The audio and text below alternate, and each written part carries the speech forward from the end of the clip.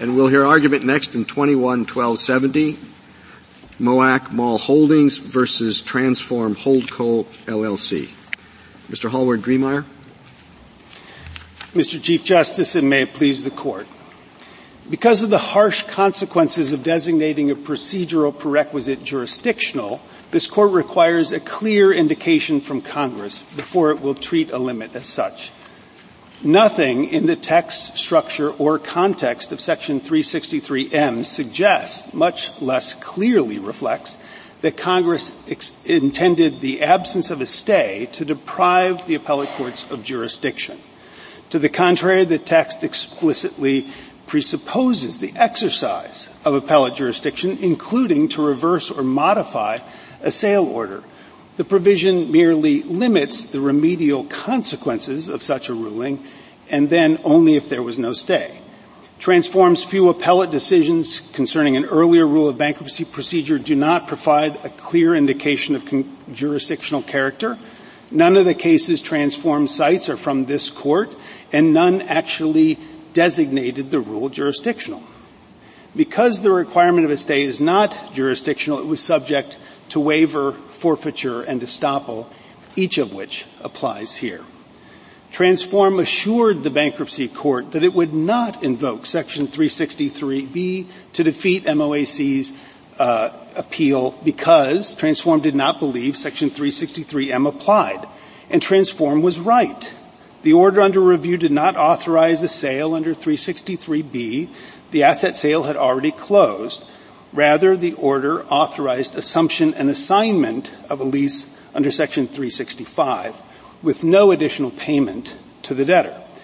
It does not defeat any congressional limit on the court's power to hold Transform to the position it took in the bankruptcy court. Finally, Transform's alternative argument that the leases transferred deprived the appellate courts of jurisdiction to review the assignment order is confused on multiple levels. It wrongly assumes that bankruptcy court's jurisdiction is solely in rem, which this court has rejected. But even if it were, this court has made clear that the transfer of the res does not deprive the appellate courts of jurisdiction, whereas here the transferee is a party to the proceedings. I welcome the court's questions. I understand you'd like to get to the jurisdiction, non-jurisdiction question, but I think I've almost had my fill of that. Could you just take a second to explain what provision you rely on to challenge the lease assignment? We argue that the assignee did not satisfy adequate assurance of future performance, and that's I understand 365B1 C and also 365B3A. So the bankruptcy code requires it's very protective of mall owners. Congress was very solicitous of them, and it provided that both in order to assume and to assign a shopping center lease, the debtor and the assignee would have to show that there would be adequate assurance of future performance. And that required specifically showing that the assignee had the same financial wherewithal and operation experience as the original lessee here, Sears, in 1991. And the district court held that that was not met here. As a practical matter, what would the difference be? Well, on remand, we believe that MOAC would be entitled to recover the property because the time to designate and assume and assign the lease has now expired. But even if we were not right on that, at the very least, MOAC would be entitled to an assignee that satisfied that statutory requirement, which would also protect the mall's interest. Of course, whether we're entitled to either of those reliefs is a merits question. It does not go to this court's jurisdiction. Does your argument depend upon there being issues that could be raised that do not go to the authorization of the sale or lease? In other words, I understand the argument that this doesn't bar jurisdiction across the waterfront, but it does seem to bar any further inquiry into the validity of the sale or lease, no? Where the statute is properly invoked, that would be true. But here, its protections were both waived and forfeited. It was not raised in the district court until after the district court had ruled on the merits, and it was affirmatively waived in the bankruptcy court as part of Transform's objection to a stay pending appeal. So what would you have left apart from the issues of waiver? Well, we would also argue that this was not a sale of property of the estate under 363B because that had already happened. The sale had closed. The money had been paid to Sears, and there was it was not subject to adjustment if the designated leases were later held not to be eligible for assignment. In fact, the APA, the purchase agreement, explicitly contemplated that the bankruptcy court would have to consider and decide whether there had been adequate assurance of future performance, and that if it was not found, then the debtor would have no obligation to assume or assign the lease. So the sale closes while that possibility of an individual designated lease not being assignable was still outstanding. So there's no way in which the sale is invalidated by a ruling in our favor. That's why I say Transform was right initially to say that this is not an order to which 363M applies even on its terms, because it specifically contemplates the purchase or sale. The words sale and purchaser appear several times in the provision, and it is an authorization under 363B.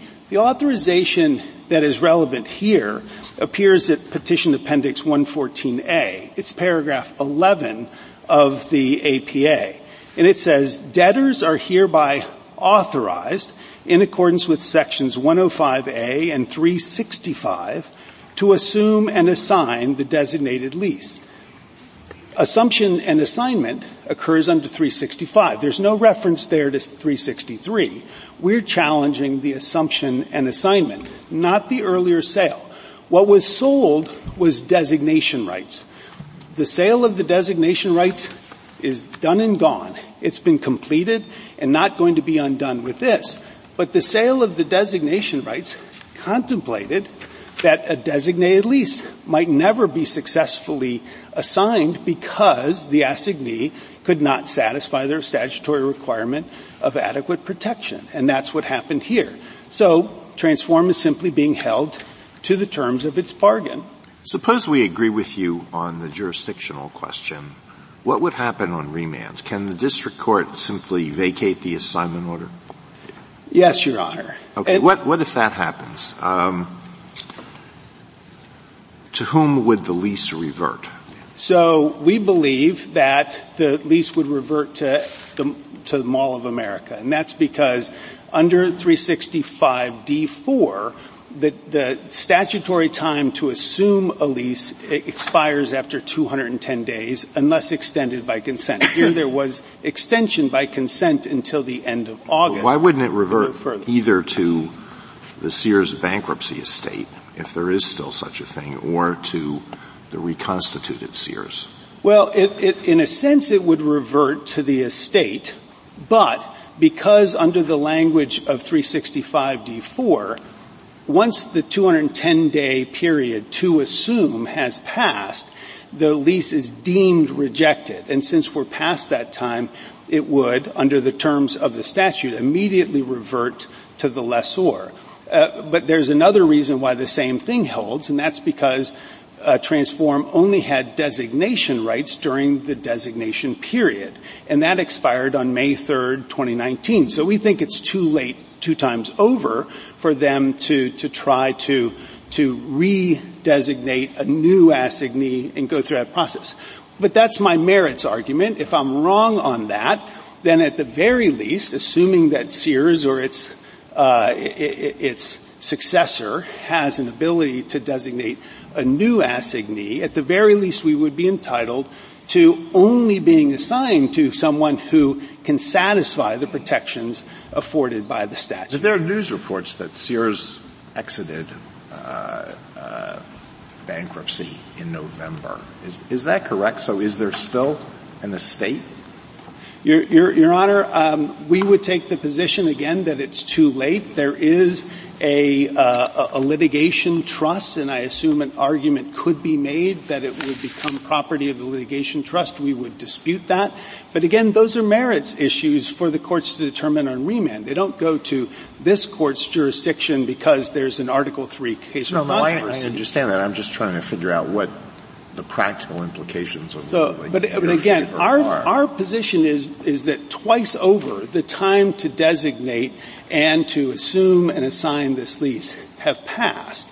But that's because both under the terms of the APA and under the terms of the statute Congress created, basically Sears had one shot to identify an assignee that would satisfy the requirement. And had they designated an assignee, it could have been it could have been Target, it could have been Bloomingdale's, that had the similar financial situation and operating experience as Sears in 1991, that would have been fine and good. Instead, they designated a holding company that had never had any such experience. I think go ahead.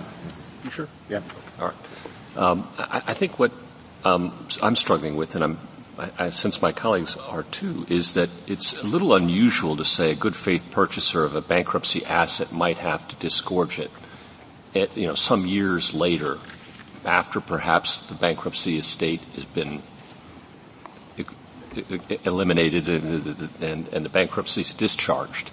So, what do we do about that? Does every good faith purchaser now take an asset subject to the possibility that it will be reverted to, and a bankruptcy estate might have to reemerge? And I'm just unfamiliar with. I'm not a bankruptcy expert. Yeah. You are. So tell me, is there any other analog to this that you're aware of? 363M protects the good faith purchaser's interest. Yes, it's if there's a stay, but then you waive, and then here we are. Exactly. Here, and I'm asking, is there any other instance in the bankruptcy laws, maybe that's the way to get at it, where there's this kind of reversion of an asset that a good faith purchaser's taken on?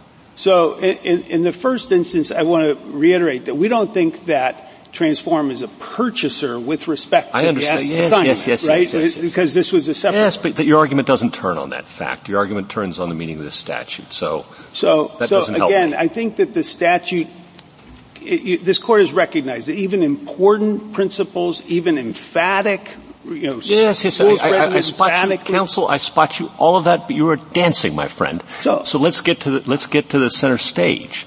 Is there another example that you can think of where a good faith purchaser in the bankruptcy laws, just a straightforward question, would have to disgorge an asset?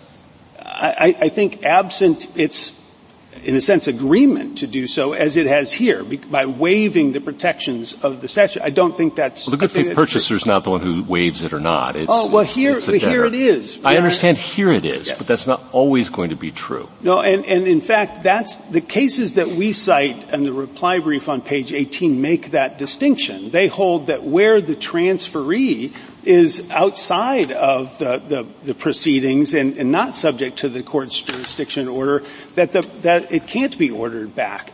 But, they say, where the transferee is a party to the proceeding, where the order can, in effect, be undone through an order to the parties to the proceeding, then there is jurisdiction to give that relief. So you would be okay with a rule that says it's not jurisdictional, but in no circumstances may a court order a good faith purchaser outside of the bankruptcy proceedings to revert an asset? Well, that issue is not presented in this case, and I would urge the court not to reach out to decide it, because I don't think it's been briefed in this case. The principles of what are called equitable mootness have been legion, and I know that there have been a number of petitions about that to the court.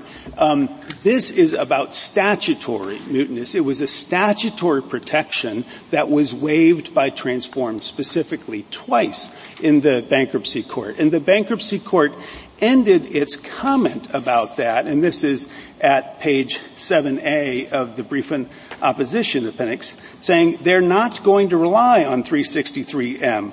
Mr. Chesley just reiterated that for a second time. If that were an inaccurate characterization of Transform's position, and indeed they had twice disavowed 363M already at that time, it was incumbent upon Transform to clarify. The district court recognized that if ever there was a case for judicial estoppel, this is it. But we don't need to rely on either of these doctrines because we also have forfeiture. Transform went through the entire merits litigation in the district court without asserting that 363M had any application to the court's jurisdiction to hear this decision. Jurisdiction in the statutory sense, jurisdiction in the Article 3 sense, said nothing about that until after it had lost. And that's precisely the unfair, harsh consequences of misdesignating a rule jurisdictional. Here, there is no indication that Congress intended that effect. And I would give the example, Your Honor, Justice Gorsuch, you asked about the good faith purchaser, but Transform's argument is so broad that it would mean that there's no authority to recover the property even from a bad faith purchaser, one who did not purchase in good faith. They say the only remedy is Section 549.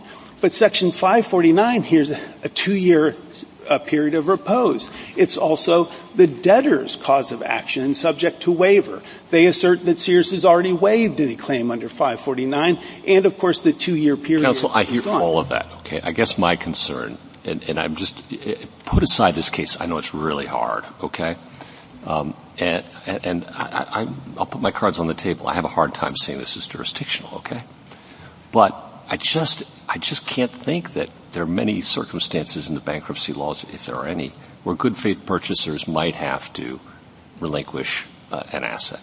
Okay, forget about bad faith purchasers. Forget about those and so we're going to be scrambling to come up with some sort of rule to deal with that fact. Okay, and I just want to know where on earth that would come from, and you haven't seemed to give me much help so far. It's a merits question. I got that. And I really do. I would point the court to both this court's decision in Republic Bank of Miami, which is not a bankruptcy case, granted, but where the court seemed to understand that because the United States was a party before it and had indeed brought the action, then a court order to undo the transfer would be honored by the United States. I mean, there were complications because the United States needs an appropriations, but the court found it. Chafin v. Chafin, which is referred to in the law professor's amicus brief, is another one to the same effect. There, the court characterized it as simply asking for the routine relief on appeal that the decision of the district court be reversed and its order undone. There, the question involved a child's custody. The child had, during the litigation, because there was no stay pending appeal, been removed to Scotland. Thank you. Following up on Chapin, if I'm remembering correctly, the court went on a little bit about how narrow the issues that would be available in the proceeding would be. Well, the court actually does not resolve the question. They said that on remand there was a question whether the agreement, the international convention would itself provide for an order of re-return or if principles of equity would allow. And I think what the cases that we're citing on page 18 of the reply reflect is that the bankruptcy court is a court of equity. A party like Transform comes to the court, asks for an order. It's subject to the court's personal jurisdiction because that was a term of the APA, consented to the personal jurisdiction of the bankruptcy court, that if the court undoes it, then Transform will have to honor that order. At the moment, there are two pieces of paper. There's a lease that was given to Sears, and there's a second piece of paper that says, pursuant to authority under Section 365 of the Bankruptcy Court Code, the Sears lease has been assigned to Transform. But when on remand, that order is taken away, then Transform has nothing to assert in terms of its right to the leasehold in at Mall of America. Thank you. Isn't part I'm sorry, Justice Thomas? Oh, I'm sorry, we're not there yet. Oh, yeah, we are. Yeah. Nothing. Justice Thomas. Justice Alito. I thought we were. Justice Sotomayor. Justice Kagan. Can I ask you to make an assumption you don't want to make, but would you assume, sort of along the lines that Justice Gorsuch was saying, that in fact at this late date the court is not going to be able to undo the assignment? Does that make this constitutionally moot, or is there some other form of relief that the court could provide to resolve this dispute? Well, Your Honor, I think there might be additional relief that could be provided to Mall of America in terms of out of the compensation from the sale. That's not been explored yet. I do want to make one point in terms of whether this assignment can be undone. The parties I stipulated. Just stick with my question. Okay. You gave one flesh out, like, what do you think a court might do, even assuming, and I know you dispute this, and I'm not suggesting that you're wrong, but if there is no unwinding to be done, what is left? Well, Your Honor, the statute only precludes an invalidation of the sale. Of course, we think this is an assignment, not a sale, so it doesn't apply. But if that is unavailable, then the court has to consider whether there can be any other relief. Here we think other relief might be, for example, further protection to ensure us that Transform actually does comply with all of its requirements, or perhaps money out of the estate to compensate Mall of America for what it has lost.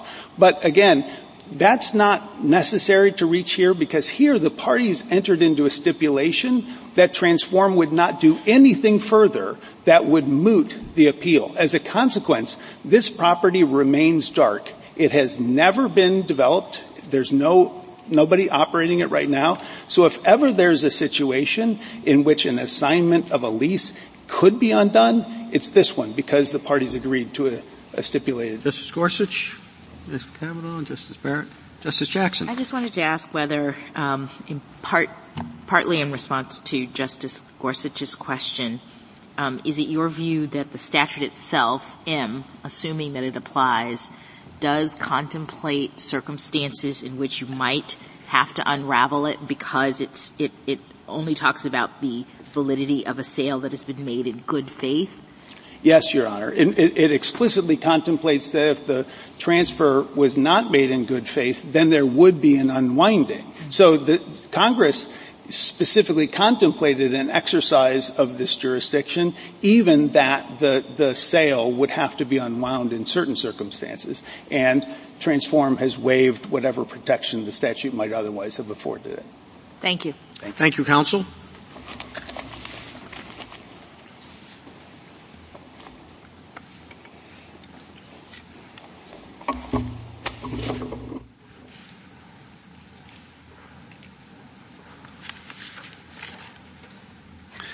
Ms. Sinsdad. Mr. Chief Justice, and may it please the Court. Section 363M is not jurisdictional because nothing in its text suggests that it is, and there is no other evidence that satisfies the clear statement rule described in Arbaugh. Respondent is incorrect in asserting that Section 363M is nonetheless jurisdictional because it reflects a long-standing limit on in rem jurisdiction. Among other things, this Court's decision in Republic National Bank rejected the existence of the very limit on in rem jurisdiction that Respondent now asserts. Nor should Respondent prevail based on its new argument that Section 549 and 550 provide the exclusive means to unwind the disputed lease assignment. This new argument about whether petitioner is entitled to relief under the bankruptcy statutes is not jurisdictional. And even if it were, there is no reason that this Court would have to address it before the question of subject matter jurisdiction on which this Court granted cert. I welcome the Court's questions. I know there's a resistance to projecting what would happen if this case goes back, but what do you think will happen? We are not taking a position on that. The United States does not Nobody is. Nobody is. It does not affect this court's subject matter jurisdiction to decide this question, so we do not need to. We would say that we are not aware of cases in which courts have insisted that there be additional process in order to unwind a lease assignment once the court has reversed the lease assignment on appeal. There aren't cases, as far as we can tell, either way. It is our sense that in general, this idea that there would need to be further process, it doesn't have a lot of precedent. We have looked, for example, at what happens when there's a good faith purchaser, and in the cases that we've found, there hasn't been additional process that the good faith purchaser has had to go through. At least looking at the bankruptcy court dockets, we haven't been able to see that. But we aren't taking a position on that because that wasn't a question on which this Counsel, court granted. I hear everything you say, okay? So take it as read, okay? But normally, my bankruptcy experience is limited, so yours is much more, you have access to people with great more expertise, and so I'm really pleading for that, okay? Normally I think of good faith purchasers, put aside bad faith purchasers, okay? As once they purchase an asset in bankruptcy, we're done. And it's all about finality and resolution and moving on and quickly resolving these cases. And that's really pretty essential to the greater purposes of the bankruptcy laws, certainty and allowing people an opportunity for a new start. Okay? What happens to good faith purchasers in these circumstances who, through no fault of their own, but because of the monkey business of the parties, have major assets, potentially withdrawn from them years later? We're talking years later. That just seems to me contrary to what I know instinctively about the bankruptcy laws. Now, perhaps there's some other limitation that we can make up, or we can find. Yes, you're shaking your head to the right question and nodding it to the right question. Help me. What is it? Sure. So if the purchaser, the good faith purchaser, was not a party to the appeal, which we think is not the situation we have here. Gotcha. If instead they're sort of, it's 3 years later, yes, and suddenly someone is showing up at their door and saying, you need to give us the property, then we think they could assert Section 363M. They wouldn't have had an opportunity to assert it before, so they would not have waived. They would not have forfeited. There would be no concerns with respect to judicial estoppel. That's helpful. Thank you. If I could just address a few quick points about jurisdiction, because we do think this is a straightforward question, and we know that with respect to the court's precedents, but we think there are three issues where things can get a little bit confused in terms of what governs subject matter jurisdiction. And so the first one is a statutory restriction on relief does not normally govern subject matter jurisdiction. And I think that there can be some concern because of the redressability prong under Article 3, the Article 3 analysis, that relief should play into that. We think that Steele Co. squarely addresses this at page 96, where the court explains that a statutory restriction on relief, the question, it doesn't usually affect jurisdiction because the question under the redressability analysis is not whether a party is entitled to the relief that it's seeking, but rather whether if they are able to obtain that relief, it will truly redress their injury. Counsel, I'm sorry to interrupt you, but can you just make sure to address an issue that I think you didn't have a chance to address, which is the mootness question, sort of directly. What is the most straightforward reason this case remains live, given what has been argued on the other side?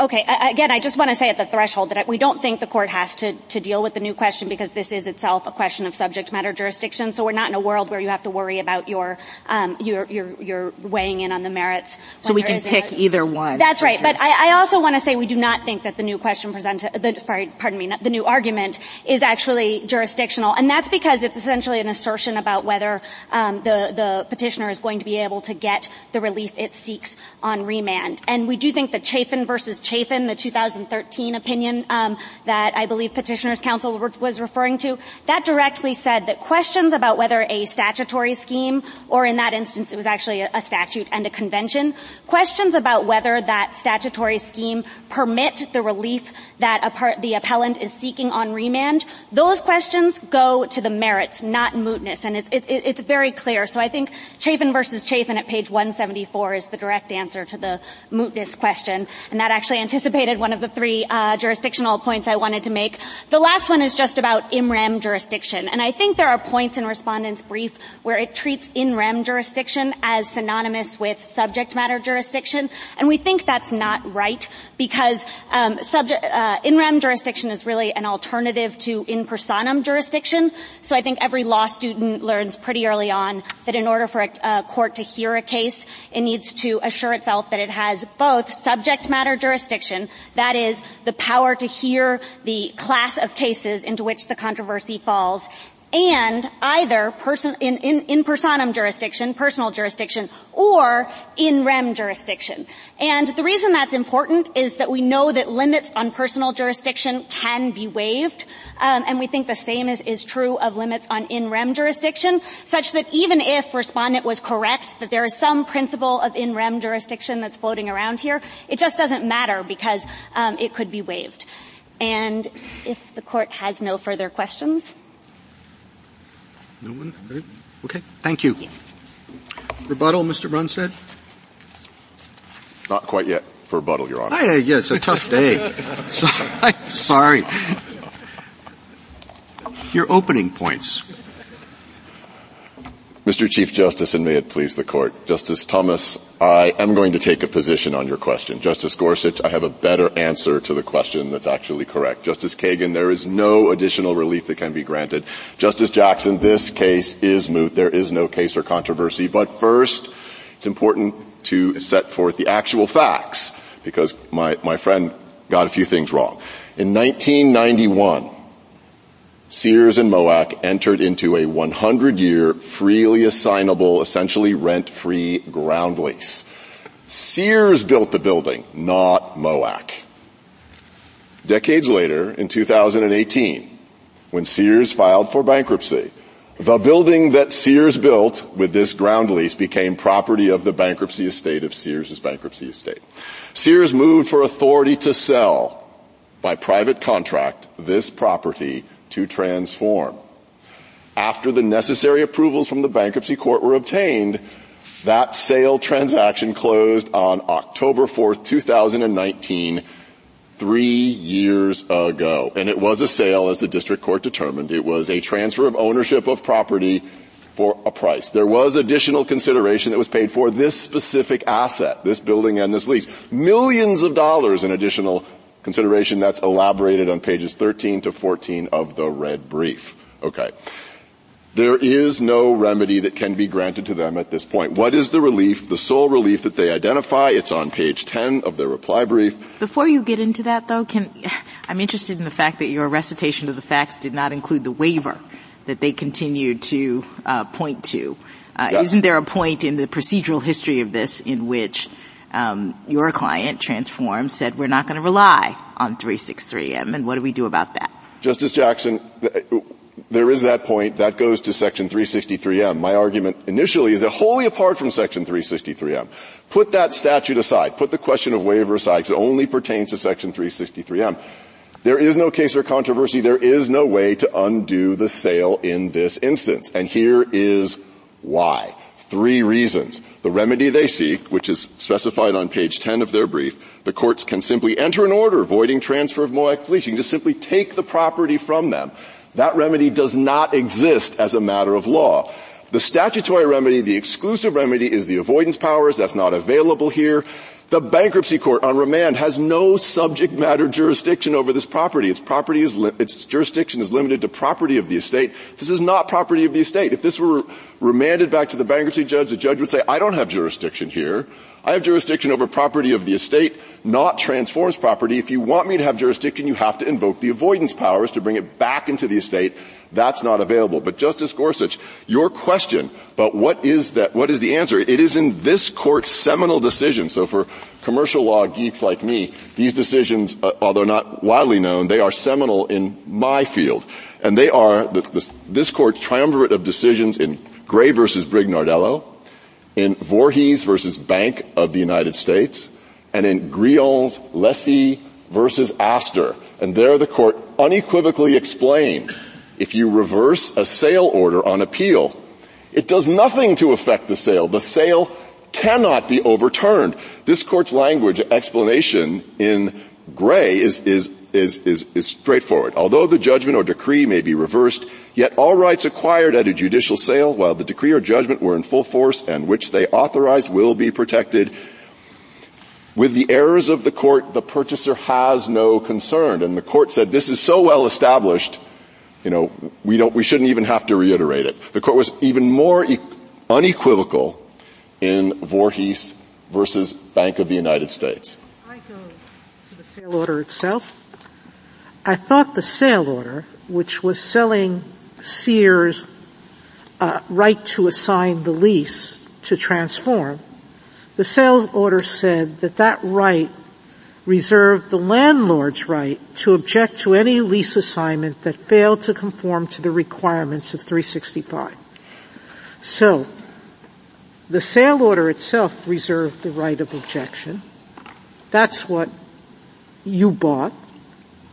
At the assignment, or at the step of the assignment, the landlord objected, and the Court said, no, I'm going to overrule it.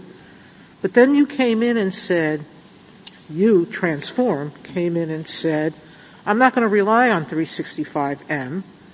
I'm here before the Court. I'm going to subject myself to this procedure, which you did, and you got overruled, and then you wanted to appeal that. I don't understand. You're before the Court. Yes. So you're in personam. You're defending your own rights and to the assignment, and now you've lost, or you're invoking 365M. So I don't understand how the Court has lost jurisdiction. A proceeding, and I'm not even sure how you're a good faith purchaser, because you purchase subject to the landlord's objection. The bankruptcy court found we were a good faith purchaser, and as the Court of Appeals explained, that designation was not challenged. We are a quintessential good faith purchaser. Yes, but subject to a condition. Well, look, several things, Justice Sotomayor. First of all, it was a two-step process for the sale. The sale was under Section 363 of the assets, which required further approval of the Court for the transfer of the lease, which is also part of the sale, for which additional consideration was paid in addition to the $1.4 billion that was paid for the bulk sale. So this is all a package together. What happened, though, was at that point, right, and this is important, the bankruptcy court does not exercise in personam jurisdiction over property of the estate. There's no summons and complaint against the purchaser. There's no ordinary in personam process. It's all in rem. This Court said so in Stratton versus New, and as the Seventh Circuit explained, a proceeding under Section 363, that's the sale statute, is an in rem proceeding. One does not convert an in rem proceeding into in personam as a buyer by showing up. If that were true, this Court's decision in Hood would be wrong. If Your Honor may recall, in Hood, I'm sorry, I'm totally confused now by you. Certainly, Your Honor.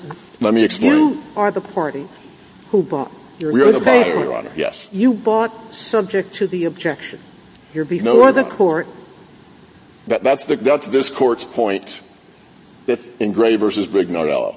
Whatever may have been the merits of the objection is not the buyer's concern. This Court was emphatic about that. I see what you're saying. When you show up at a sale, all the Court said, and this is just repeating its language from prior decisions, this has been the settled commercial law rule for 200 years. The purchaser is not concerned with any errors the trial court might make in authorizing the sale. As long as the sale was authorized, the purchaser takes free. If it's reversed on appeal, it does not matter, which is why there's no common law rule that you can undo it. Okay, so they say there might be some other relief. Not so, Justice Gorsuch. Here's why. This is bankruptcy. And in bankruptcy, if you have a claim, you must file a proof of claim. They did. They filed a proof of claim for the unpaid rent. Transform paid that as additional consideration, which was then paid to them. The opportunity to file a claim for additional damages has long since gone. There is no possibility that is foreclosed or out of bankruptcy. There's another reason. The one thing give me your other reason, then I got another question. There's no such thing as a cause of action for breach of Section 365 of the Bankruptcy Code. There is no such thing. It would be an implied cause of action that does not exist. So they are foreclosed procedurally and substantively from making any claim for damages which they've never heretofore even suggested. It is not possible, especially since now Sears' bankruptcy is over, the case is gone, the funds have been distributed, there is nothing left. So they do not, Justice Kagan, there is no opportunity for any additional relief whatsoever. The sole statutory mechanism. So, counsel, I'm sorry to interrupt you there, but certainly, Justice Gorsuch. Boy, you've been so persuasive. You got me into thinking I should dig this case. Yes, Your Honor. But you don't want that, do you? I do want you to dismiss the petition as improperly granted. I absolutely do, but I do think the statute's also jurisdictional, and I would like to explain why. And this ties into the fact that, right, this is in rem subject matter jurisdiction. Yeah. The subject matter jurisdiction of the bankruptcy court is property of the estate. What is the proceeding here? It is a sale of estate property that is fundamentally in rem. It cannot be in personam, right? If it were in personam, this court's decision in Hood would be wrong. There the state showed up. You can't do in personam action against the state. You can only do in rem, the court said. By the state showing up, which it did, it doesn't convert in rem into in personam. It stays in rem. This is in rem from the beginning, just like in Admiralty. The ship has sailed. But counsel, you suggest that in rem is like a very, very narrow set of powers. And I'd understood that bankruptcy court could exercise certain additional powers in its review of the rem. Is that not so? As this court explained in Ehlers, whatever equitable powers remain in the bankruptcy court must and can only be exercised within the confines of the bankruptcy code. The bankruptcy code has a very specific remedy for upsetting these sales. It's called the avoidance powers. They essentially concede those are not available here. They apply not only to good faith purchasers, that's section 549 and section 550, but also bad faith purchasers. There's a specific provision of Section 363 that allows for overturning a sale to bad faith purchasers, 363N. That remedial scheme would make no sense if there was also some vague general equitable power of the bankruptcy court to simply do an end run around the avoidance powers and simply bring property back into the estate. Mr. Brunside, I feel like you're taking us far afield of the question that we granted cert on. I mean, why does any of this matter? Why can't we just answer the jurisdictional question that we granted cert on and then send it away and you can make your arguments below? Justice Barrett, because there is no case or controversy. But we don't have to get into that, right? Yes, we've decided a jurisdictional question, as counsel said, we can decide on either ground. No, Justice Barrett, here's why. In this court's decision in official English for Arizonans, the court said, we consider not only our ability to decide the question, but the lower court's ability to proceed. Here, if you were to reverse and send it back, what could the lower court do? Absolutely nothing. No, they can decide their own jurisdiction to decide jurisdiction. So we have a bunch of different jurisdictional questions. As Justice Barrett said, one, we took cert on, and there's split on it, and there's usefulness to our deciding that. And then as to anything else, send it back, and they can decide on their own jurisdiction with respect to the rest. No, You'll Justice make your Kagan. arguments there. Jurisdiction is not relief. There must be some tangible remedy that they must be able to get. They cannot. Wholly apart from Well, Section 363. that's just assuming the conclusion. I mean, that's exactly what we would be asking. We would be saying there are a bunch of other issues in this case, and one of them is whether there's any possibility of relief remaining, and you guys, the lower courts, go decide that. But Justice Kagan, in the technology decision that Your Honor authored, at the very beginning of that decision, Your Honor said, well, is there a contractual breach remedy here? And you thought there was enough evidence that there was to then reach the question of whether Section 365 breach equals rescission. And Your Honor said it doesn't. They're similar here is similar to the one that Your Honor rejected in that decision. But the threshold question under case or controversy jurisprudence is there some sort of tangible relief, something they can get out of actually prevailing? And here the answer is no. The sole relief they want is to take away the property. And they also want a forfeiture. They've said so themselves. It just simply goes back to them. That's not permissible under bankruptcy law for a whole host of complicated reasons. But the fundamental threshold thing they want, they cannot get. This court's precedent establishes the Chafin case makes very clear that in terms of looking at what relief is available, they stretch it pretty far. I think, in analyzing it, maybe this will happen, and it's not inconceivable that this will happen. Not their words, but the type of relief they were talking about under the convention seemed to me to be sort of any possible argument you've got is enough to get it to the district court to at least consider its jurisdiction. But, Your Honor, on page 10, there's a reason why their statement of a remedy is citation-free. Page 10 of what? Page 10 of the yellow brief, Your Honor. Oh, okay. Where they actually articulate their remedy. They cite not a single case in support of the remedy they claim that they have. And the reason why is because all of this court's precedence is to the contrary.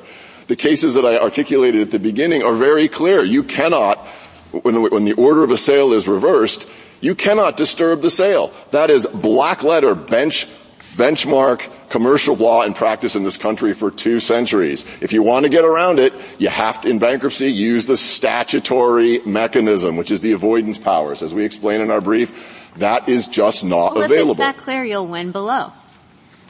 It's clear we'll win below because there is Well, I'm saying, so why can't, as Justice Kagan and I were talking about, we answer the question in which we get it granted cert, and you should feel good then if you're right about your chances below. Because there's no case or controversy if there is no effective relief. We're not saying there's a case or controversy, right? Let's imagine you lose and we say it's not jurisdictional. All we're saying is that this isn't a jurisdictional bar. Any other arguments you have, you can take them up below. Because the case or controversy requirement of Article 3 constrains this court's jurisdiction as well, not simply the lower court's jurisdiction. That's the fundamental point. But there's a second point, and that is the bankruptcy court has no subject matter jurisdiction over this property. Its subject matter jurisdiction is limited in rem to property of the estate. This is also why Section 364 is jurisdictional. It is a blunt abrogation of subject matter jurisdiction. It says regardless of whether you reverse or you modify a decision on appeal, it does not affect the validity of the sale. If you can't affect the validity of the sale, the property cannot be brought back into the estate. If the property can't be brought back into the estate, there's no subject matter jurisdiction in federal court. The ship has sailed and the statute says you cannot possibly get it back into port. It is just like an admiralty jurisdiction. It's also jurisdictional because Section 363M codifies an historic practice. It codifies Rule 805, which was declaratory of existing case law, which was uniform. Of course, if that's true, why did you waive it so many times in this case? I mean, that's the only reason why we're here looking at this and trying to decide per the question presented whether it's jurisdictional is because you brought it up late. And the court had already ruled against you, and you apparently waived, the 363M question. And so when you brought it back again, you said, but wait, that question is jurisdictional, so you still have to decide it. Counsel made a mistake in articulating what Section Your counsel for Transform. Counsel for Transform. It's the same mistake the bankruptcy judge made about Section 363. But Transform knew this was a jurisdictional question. They cited in their papers in the bankruptcy court the very jurisdictional precedents from the Second Circuit that say it's jurisdictional. One also cannot, by consent or waiver or misstatement of a law, create subject matter jurisdiction that does not exist. Here there is no subject matter jurisdiction because the statute bluntly says no matter what you do on appeal, you cannot bring the asset back into the estate. If you cannot bring the asset back into the estate, It's not property of the estate. There cannot be federal subject matter jurisdiction in bankruptcy, which is limited in rem to assets of the estate. Okay? So it is a blunt jurisdictional abrogation. That is by design. That was specifically what Congress intended by codifying verbatim in this oddly worded statute a former rule of procedure, Rule 805, which was declaratory of existing law. The two seminal cases were Fink and Taylor. Taylor involved a situation where there were assets in bankruptcy that were sold, and then the Committee of Creditors appealed, and the Court of Appeals said, we don't have jurisdiction to decide this controversy. We have no authority to hear. The same thing in Fink, which used jurisdiction 3 times in this decision, the Fourth Circuit's decision. Jurisdiction, jurisdiction, jurisdiction. We cannot bring the property back. We cannot order it to come back. Again, well, they may have used it 3 times, but the statute doesn't use it at all. Correct, and the question is why. And in Boschler, this court said we look at the traditional tools of statutory interpretation. We look at the text, the context, and the history. Well, here there is an established historical practice that Congress intended to codify. It wasn't just that the court's limited remedial relief. They said we have no authority to even hear the appeal where you're challenging the validity of the sale. And authority to hear is subject matter jurisdictional. We can't even hear it. We're not going to even hear the merits. In case after case after case, the appellate courts dismiss these bankruptcy appeals over and over again without hearing the merits.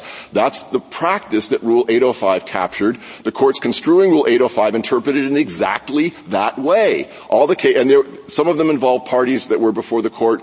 The purchaser was there or not. It did not matter. What mattered was that the courts of appeals would not hear those appeals where the litigant was challenging the validity of the sale. Congress chose to codify that practice, but they did so in a specific context, and that is bankruptcy jurisdiction is fundamentally in rem. This court has said so since the early 1800s. It reiterated that in Katz. It reiterated that in Hood. It established that asset sales in bankruptcy are in rem, not in personam, in Stratton versus New. All the lower courts have said the same thing, and they have also concluded as follows.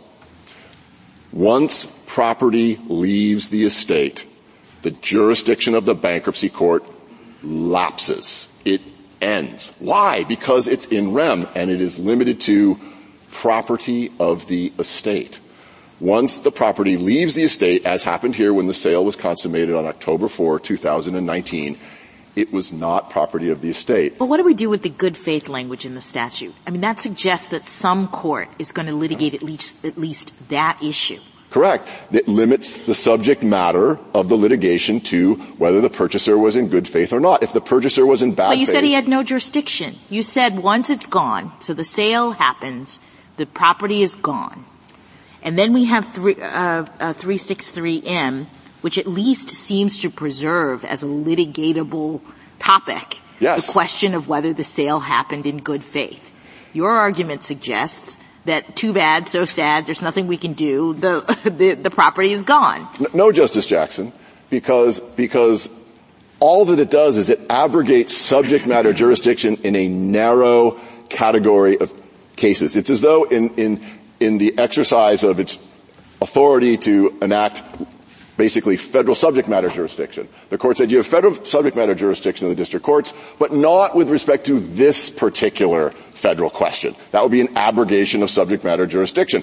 This statute works in exactly the same way. If what you're challenging is the validity of a sale to a good faith purchaser, we do not have subject matter jurisdiction to hear it. As a subject matter constraint, we have no authority to hear it. Well, how can that be? I mean, it says that the provision on which you're relying, saying you don't have authority to hear it, depends upon the fact that the property was purchased in good faith. You can't be circular. It seems to me that you've got to have jurisdiction to decide the good faith question.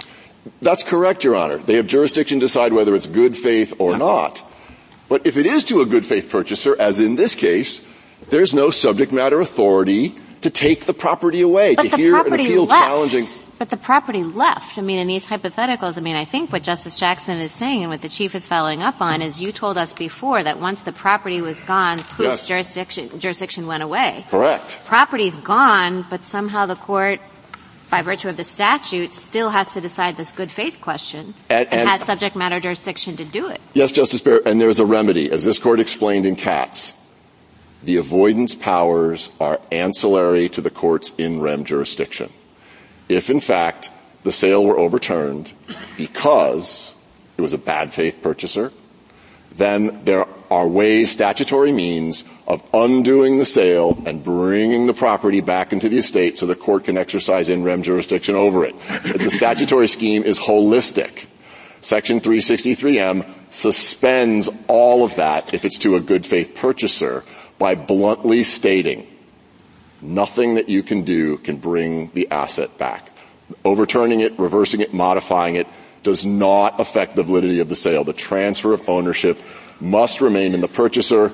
All of those ancillary processes to bring the race back into the estate, into the custody of the bankruptcy court so it can order an alternative disposition are suspended. That was the intended effect of Section 363M. Well, I don't know. Maybe they are and maybe they're not in particular instances, but you do have acknowledged that under 363M there is jurisdiction in the court. Now, you want to say it's simply to adjudicate good faith, but then all sorts of consequences flow from that decision.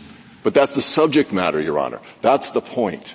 The subject matter of good faith is preserved. The subject matter of the validity of the sale is not. Now, this is an unusual statute. This is not like any other statute we were able to find that the court had to construe whether it was jurisdictional or not.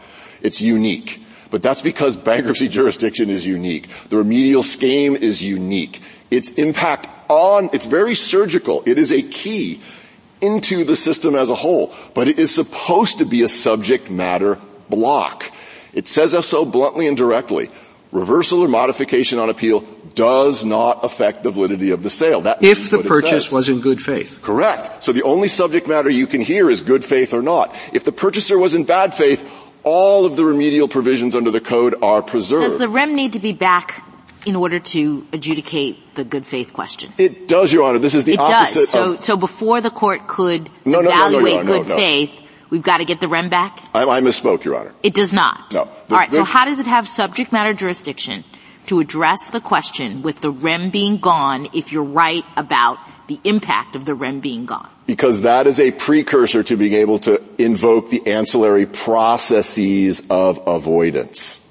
And those processes turn on whether you have a good faith purchaser or not. If it's a bad faith purchaser, 363N applies. And 363N says if you have a collusive bidder, the trustee can avoid the sale or collect damages. It gives an option, which is why it can't be automatically void. So the determination of good faith or bad faith is a precursor to be invoking one of the ancillary processes, as this court explained to them in Katz, to bring the asset back into the estate so the court can order a different disposition. 363M, when it's a good faith purchaser, blocks all of that. The subject matter cannot be touched because you cannot affect the validity of the sale. The statute says so bluntly. If you cannot affect the validity of the sale, the asset cannot conceivably possibly come back into the estate. There is no avoidance mechanism. So there cannot be any additional exercise of jurisdiction over the race. And an appellate court cannot order a lower court to exercise jurisdiction it does not possess. And once again, just because the purchaser showed up does not convert an in rem proceeding into an in personam action. Mr. Brunstad, do you have anything to say about the question presented? I do, Your Honor. I do, Your Honor. Section 363M is jurisdictional, Your Honor, for three reasons. Text, context, and history. The traditional methods of statutory interpretation that we look to determine whether a statute was intended by Congress to be jurisdictional. The text has this blunt subject matter restriction as I've articulated it. But the context is really critical. Well, context, boy, jumping to context in a place where we've always said you need a clear statement in the text. Where is your clear statement in 363M? The clear statement does not affect the validity of a sale. It's a subject matter constraint, not a procedural rule. The other statutes involve things like file your notice of appeal in 14 days or a time limit. This is not a procedural limitation. I think what we've always meant when we say a clear statement about jurisdiction is something that says something like the court has no jurisdiction. That would be wonderful if it were here. It's not. But the intent was exactly that. You cannot bring the ship back into port. The ship is sailing. And we've also looked at any kind of wiggle room into, through the door. If you've got jurisdiction for something we don't think that statute is jurisdictional. I mean, you may pick and choose, and when you get into the court, you may be denied relief, you may be denied a big chunk of relief. But if there's going to be jurisdiction for a little bit, we sort of let them sort out what relief is available once they're in court. There is no relief available here. Putting that aside, well, of course there is if it's in bad faith. But they did not appeal that determination. That was a factual determination below. The Court of Appeals remarked they didn't raise that. They didn't timely raise that. That is a settled question of fact, not subject to being reopened. Okay, but settled questions of fact can also be appealed, right? They did not. That's the problem. They did not challenge that on appeal. So that is an established, plus there's no basis for it.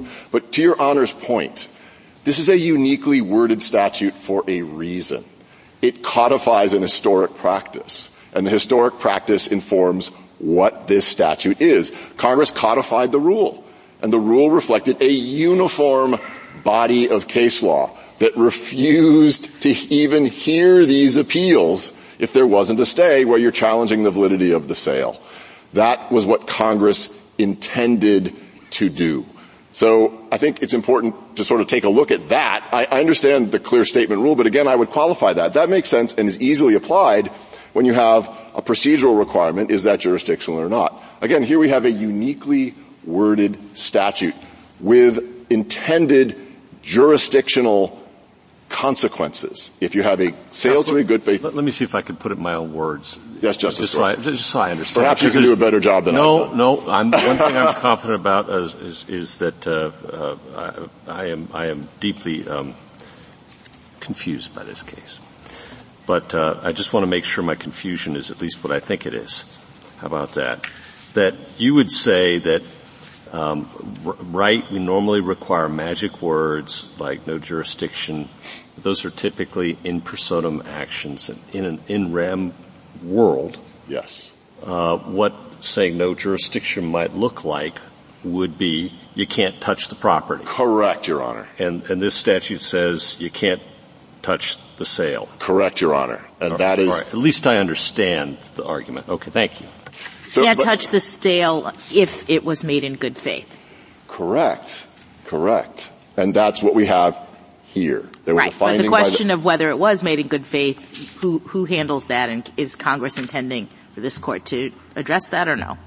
No, and I don't think the Court needs to reach that in this case because that's not No, I understand, but as you read the statute, yes. Clearly the good faith part is still in there. It's a Correct. part of the analysis, and so if the rem is gone, who addresses that?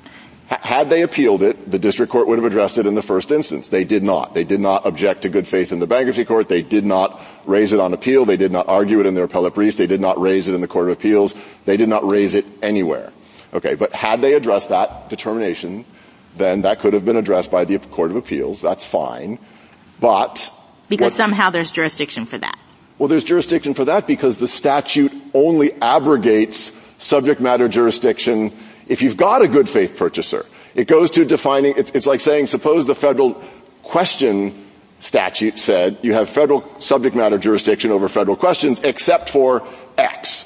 Well, you would have to determine as a factual matter, is this about X? If it's about X, we don't have jurisdiction. If it's not about X, we do.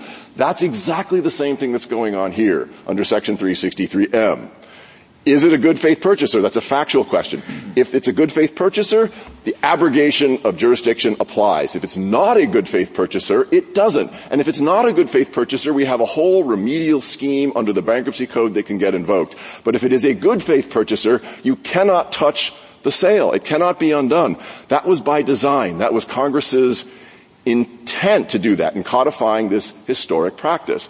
And when Congress codifies an historic rule, especially in bankruptcy, this Court has said over and over again. I'm sorry. Did we have a common law rule on it being a good faith buyer could still challenge the sale? There was a common law rule on that wasn't particularly developed. It has become more developed under the bankruptcy code.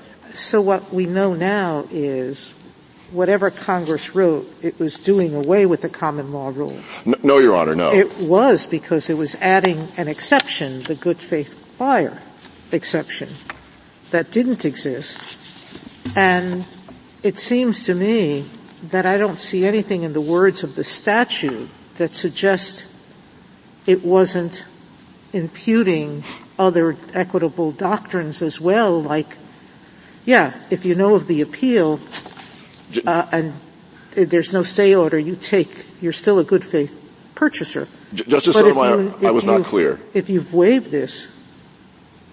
On page 10A of the red brief, we reproduced Bankruptcy Rule 805, and it does in fact also have a good faith element to it.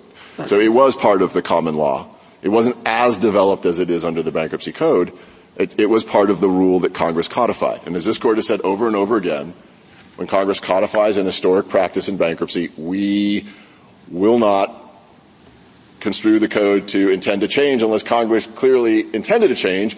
Here it's clear they intended to codify the practice, which again was uniform. The courts of appeals refused to hear these cases on the merits. I just have a practical question. Yes, Your Honor. At the end of a case, or assume a stay had been granted. Yes, Your Honor. Does that mean the bankruptcy estate couldn't have been wound up subject to that pending case? So perhaps, Your Honor, but if the stay had been granted, the property would not have left. It would have remained within the estate. The bankruptcy court would have had in rem jurisdiction over the asset. I see. It's because a stay was not granted that the transaction closed under private contract on October 4, 2019, and Transform has owned and maintained the building and occupied it for the last 3 years, has paid the taxes, has paid the utilities, has paid the rent, is fixing the roof. Here's another reason why we can't do an end run around the statutory mechanisms. Under the statutory mechanisms, all of those reliance interests of the purchaser are preserved if the transfer is avoided under Section 550. Under their theory, they're non-existent in my opinion, common law theory, there's no protection. So the millions of dollars in additional money that Transform paid to acquire this specific asset, in addition to the $1.4 billion it paid for the bulk sale, the additional money it's expended to maintain the property, pay the taxes, is simply forfeited. Under the statutory scheme, it's not. You're given a lien for that on the property under the statutory avoidance scheme. That's another reason why we can't do an end run around Congress's carefully crafted protections for avoiding sales. There's protections for purchasers there. There's none in the common law theory. But again, going back to, and if I could just briefly cite these cases, it's Gray versus Brignardello, 68 U.S. at 634. Voorhees versus Bank of U.S., 35 U.S. at 475 to 476. Grion-Lessy versus Astor, 43 U.S. at 343. The court is unequivocal in explaining this. It applies in rem. It applies to sales. You cannot take the property away from the purchaser just because the trial court made an error that was reversed on appeal. Thank you. Justice Thomas? Justice Alito? Justice Sotomayor? Justice Jackson? Okay. Thank you, counsel. Thank you, Your Honor. Mr. Hallward-Driemeier, rebuttal? Thank you, Your Honor. With respect to the general proposition that the ship has sailed, this court explicitly rejected that proposition in Republic National Bank. It said, we hold in an in rem forfeiture action, the Court of Appeals is not divested of jurisdiction by the prevailing party's transfer of the res out of the court. This court rejected precisely the rule they have cited. So perhaps they're suggesting there is a bankruptcy-specific rule to the same effect. We cite, page 18 of the reply brief, several cases in the courts of appeals that concern this issue, and they say that if the transferee is not a party to the proceeding, then the court cannot order it back. But if the transferee is a party to the proceeding, then the Court of Appeals can undo the transaction. That is the rule we are relying on. It is the rule applied by Fink and other cases cited. Now, mind you, Gray, Voorhees, etc., were never cited in the briefs, and I don't know what they say. I'm sorry. But to the extent that they purport to establish a rule similar to their characterization of the Anne or the Little Charles, again, this court specifically rejected that in Republic National Bank. Now, 363M, as Your Honor's question suggests, presupposes that there is authority in the courts to get that property back if, for example, it's a bad faith purchaser. but that does not say that it has to be done via Section 549, and in fact, Transform's argument explains why that can't be the case, because 549 is a cause of action owned by the debtor. It says, hey, too late, sorry, Sears waived any 549 cause of action. And also, guess what? 2 years have passed, so you can't do that either. Congress would not have subjected a party who prevails on appeal in establishing that the transfer is to a party in bad faith would have no viable cause of action or opportunity to recover it. It's inherent in the authority of the court. That's what the cases we cite on page 18 provide. At the end of the day, all of these are merits issues that do not preclude this court from deciding the issue on which it granted certiorari. I want to point out that on that issue, first of all, that the good faith finding of fact was in the sale order. Of course, it could not have made a good faith finding of fact with respect to the assignment, because the assignment didn't happen until 6 months later. And MOAC is challenging their good faith. We challenged it in the form of making an argument of judicial estoppel, because they were the ones that were responsible for there being no stay, because they told the bankruptcy court multiple times that they would not invoke 363M. This bankruptcy court referred to that as its analysis of every one of the factors. And then finally, with respect to Rule 805, it predated Section 363M by 2 years. There was no established practice of the type they suggest, and of course, the cases we cite are to the contrary. Thank you, Your Honor. Thank you, counsel. The case is submitted.